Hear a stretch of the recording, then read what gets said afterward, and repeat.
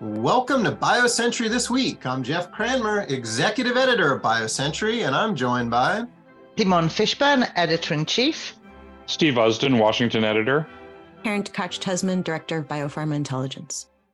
On today's pod, takeaways from our BioCentury survey of how biotechs are thinking through the Inflation Reduction Act.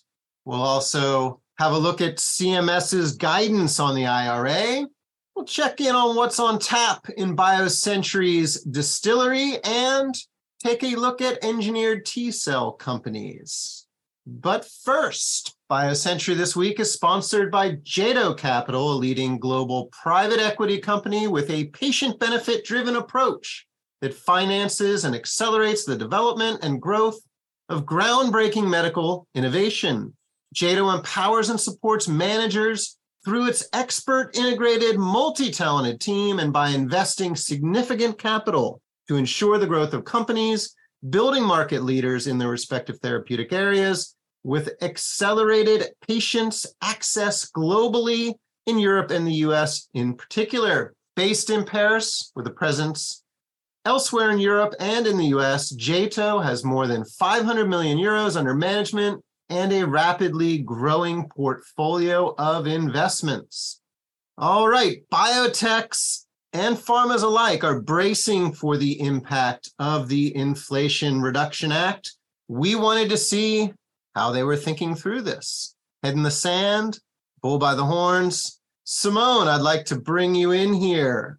What were the most surprising findings from our survey?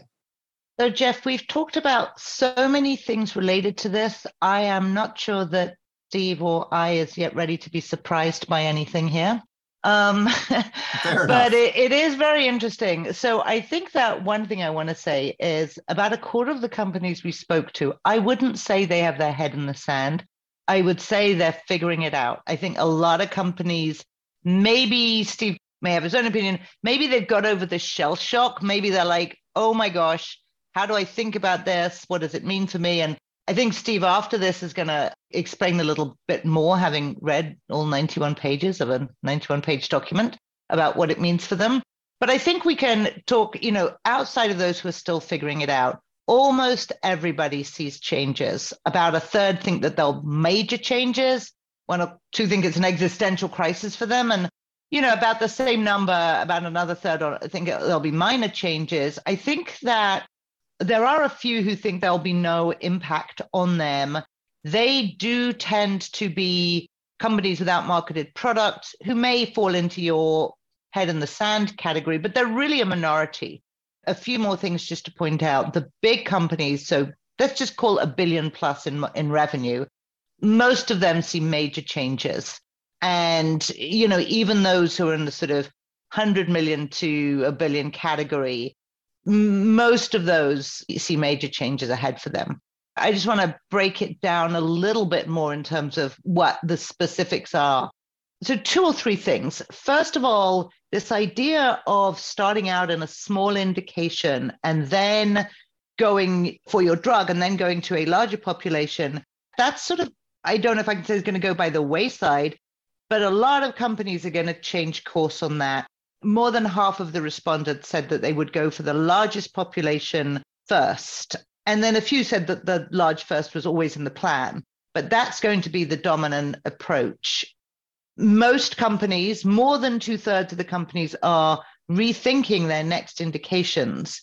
And so the whole idea of a pipeline and a product, that strategy, a lot of people have got to rethink that all the way.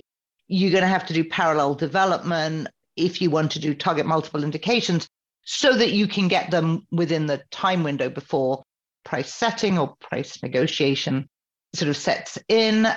And then one more piece of data before you ask me anything is on orphan indications, because obviously that's been a very big part of the picture here. 1/3 of respondents are completely changing their orphan strategy and another third are thinking about it. Yeah. So on the orphan thing, it's really interesting because there are 2 different kinds of changes that companies are going to make in response to the IRA.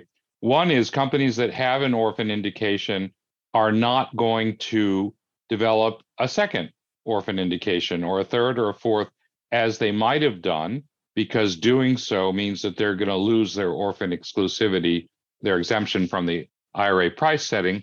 The other thing that's interesting is that there are companies that are looking at it and saying, well, we could have gone for either a common indication or an orphan indication in the past.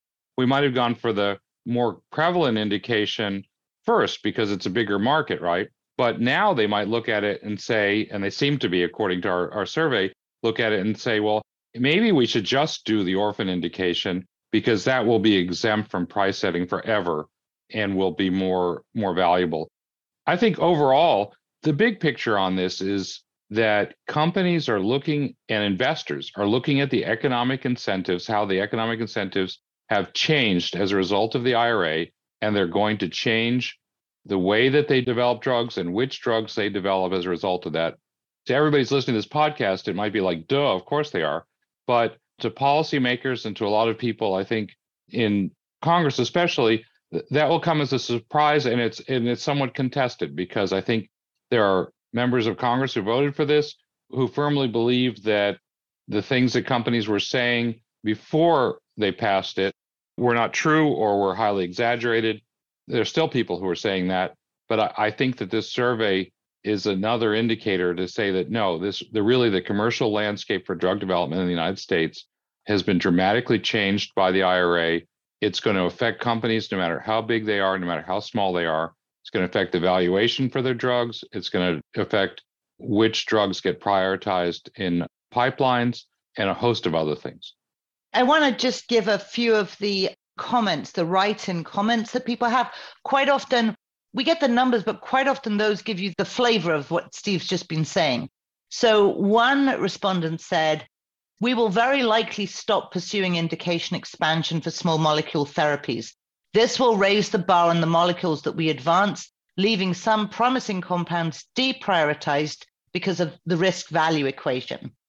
And another said, the 9 versus 13 gap, which relates, of course, to how long people get protection before price settings comes in for NDA molecules, mostly small molecules, and BLAs, which is mostly biologics. The 9 versus 13 gap will create perverse incentives and create greater risk that certain patient populations will not be addressed. And then we can see it's going to affect business development. So Steve, you talked about valuation of products and companies. And I've got one person saying, it is chilling. We have been developing a small molecule drug and expect our ability to partner this drug to have gone down significantly because of the IRA. The other point I would bring up, because I think it's really important always to look at these things from the perspective of patients, is the IRA creates an incentive, a very powerful one, for companies to prioritize investment in biologics over small molecules. And from the perspective of a patient, that's almost always worse. You know, a patient would almost always prefer, it's always going to be better for them, if it's possible, to be treated with a small molecule drug, an oral drug that they can take, that they can get at the pharmacy counter and take it home, versus something that has to be infused or injected. And the costs and the disruption to their lives and everything favor small molecule drug development. And this law is going the other way. All right. Now, Steve, true to form, very late in the day, one day last week, CMS dropped a 91-page bomb on us. Guidance on the Inflation Reduction Act. What's it like going through a document like that on deadline? Oh, it's kind of a high wire act. Look, you know that you've got to go through 91 pages and figure out what's important, what's new, what you can say that's definitive. It's very dense. I came out of it with 3 things that I learned. Okay. One is that the initial price that HHS will suggest in the price setting process will essentially be a reference price based on the prices of therapeutic alternatives, modified, at least in theory, by supply side considerations such as manufacturing and R&D costs. It's not clear how they're going to go about doing this and whether it's going to be a process that's going to be done, in, if you want to call it that way, in good faith or not, but that's how they're saying they're going to do it. 2, all formulations and versions of a product subject to price setting with the same active moiety are going to be covered by a single price. That means that if a company had more than one BLA, they'll all be covered. Also, if there's a generic or a biosimilar competitor for any formulation of a product, then all formulations will be exempt from price setting. That's a little complicated, but it has interesting implications if it isn't changed before this is put into effect.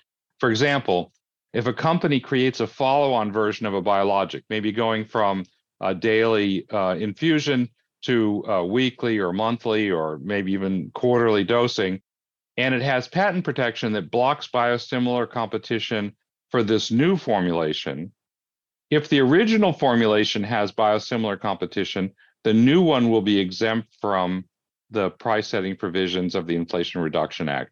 I'm sure there are companies that are going to game that out. It's quite interesting. 3, there's some clarity about the exemption for a drug that's approved for only one orphan indication. All indications related to a disease, for example, for different patient populations or forms of the disease, are going to be considered as a single indication for purposes of the exemption. That's really important if you're looking at, for example, there are plenty of drugs that are developed for different populations, cancer population, for example.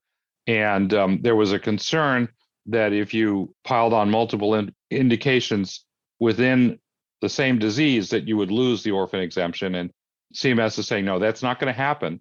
And in fact, they also say in the guidance that they're aware of the fact that there are concerns about the impact of the IRA on orphan drug development, and they're considering ways to mitigate it. But they don't say what those are. And interestingly, they also don't ask for comments about it. I know I said I was going to say 3 things, but there's a 4th thing, which is what was left murky about the bill. And there are plenty of things that were left murky. One of them, which I think is important, is that the guidance seems to exempt CAR T therapies from price setting because they fall under an exemption for products that are blood or plasma derived. But it's not explicit about that. And there are different ways to read the guidance. You could either read it to exempt CAR T products or not. And I think that's something that a lot of people are going to be interested in going forward. All right. Well, clearly a critical issue facing the biopharma ecosystem. Next week, we have a webinar on the topic. So March 30th, you can go to biocenturyira.com to learn more. Steve, you will be moderating this, yes? I will, and we've got an all-star cast, 6 people from kind of across the spectrum, from investors to regulatory and legal experts to CEOs of companies that are going to talk about how they're navigating it and how they're advising other companies to navigate the IRA. Excellent. And we'll be putting that on with Putnam. What else are you watching out for in Washington this week, Steve? Okay, well, there are 3 things that are on my watch list. One is we might see a decision in the Texas abortion case. Leaving aside the implications for women's reproductive health, the case could have really significant implications for FDA and companies that are regulated by FDA, because it could create a very low threshold for using the courts to overturn FDA approvals at any time. So there's a lot of concern about it at FDA. And of course, there's also concerns about access to abortion drugs. Wednesday, Senate Health Committee Chairman Bernie Sanders is going to interrogate Moderna CEO Stefan Bancel at a hearing with the not too subtle title, "Taxpayers paid billions for it, so why would Moderna consider quadrupling the price of the COVID vaccine?" Moderna's taken some steps in anticipation of the hearing, including committing to ensure that after the federal government stops paying for COVID vaccines, every American will be able to receive a vaccine with no out-of-pocket cost. And the Senate Finance Committee is going to have a hearing on Wednesday with HHS Secretary Becerra on the HHS budget. He's going to get criticized by Republicans about the CMMI model on accelerated approval. And there's also going to be discussion of the Biden administration's plans to ramp up Medicare drug price setting is also going to be on the table. All righty. Let's dig into some science. The Distillery comes to you monthly. Karen, tell us a little bit about it. Sure. So every month we deliver 20 short summaries of translational papers that propose either new targets for therapeutics or new compounds that could be therapeutics themselves. Just to highlight a couple of the things we've been seeing in the literature, one was a paper out of Mass General proposing TBK1, a serine threonine kinase that integrates signals from cytosolic nucleic acid sensors, to be something that could help treat solid tumors by increasing cytotoxic responses to immunotherapy. So this was a new target that could help in cancer immunotherapy for solid tumors. Another one that caught my eye was a paper from some groups based out of China that proposed an MFN1 agonist for mitochondrial dysfunction. So they identified a small molecule agonist of the outer mitochondrial membrane protein, MFN1, that could help restore mitochondrial function in settings of drug toxicity, ischemia reperfusion injury, and also in genetic diseases such as Charcot-Marie tooth disease. And then just another thing I'll point out, one thing we've been following is, of course, innovations for COVID. And something that was pointed out in a commentary we ran last week was around the need for sort of variant proof approaches that could even potentially take on a SARS-CoV-3. And that one strategy for that is host targets, because obviously, the host side of the equation changes much more slowly than the pathogen does. And so we actually did a data bite rounding up some of those approaches we've been seeing in the Distillery that ran last week. And one I just wanted to highlight was a paper we found proposing TLR4 inhibition specifically for post-COVID cognitive dysfunction, so for long COVID brain symptoms. And it was just interesting because TLR4 had been investigated for sort of acute COVID settings. ASI had sort of given their compound to be investigated in that setting, then discontinued it as the COVID landscape changed. But a Brazilian group sort of showed that there could be a role for TLR4 inhibition in long COVID by decreasing microgliosis and synapse loss. And so that's part of this area we're watching around host targets for infectious diseases in general and COVID in particular. All right. And coming up this week, Karen, you're taking a look at engineered T-cell companies. We chatted a little bit about this. I'm looking forward to it. I know that your analysis is slicing up the landscape by axes of risk. What do you mean by that, and what are you finding? Sure. Well, it was really interesting and fun to take a look at the engineered T-cell therapy space for cancer therapies, and to look at the different areas of risk. And what I mean by risk here is sort of uncharted territory that companies are taking on when they are engineering these therapies. One side of that is indication risk. So the lowest risk would be sort of a B cell cancer where you have cell therapies approved already. Obviously, solid tumors representing sort of a riskier path there. Then looking at things like the tried and true autologous approach versus branching out into allogeneic and in vivo delivery approaches that have potential benefits in terms of the ease and cost and speed of delivery, but have less precedent to them at this time, looking at different receptor types, and also looking at antigen choice in terms of how sort of well validated an antigen is. Okay, I think this is really interesting and important because risk changes over time. So it's very important to get a snapshot. And quite rightly, one of your parameters of risk is that when something is marketed, you suddenly massively de-risked it. Right. So I think at the outset, maybe not everybody would have looked at autologous and allogeneic and said the risks are as different as they look right now because there are autologous products that have been approved. And I think the allogeneic field thought they may have a smoother path. And we've talked about that recently. But at the same time, you're capturing innovation there. So you're capturing new targets. So again, the minute somebody comes out as they have with a BCMA targeted CAR T, suddenly BCMA is a little bit de-risked there. They've shown that it can work, at least in multiple myeloma.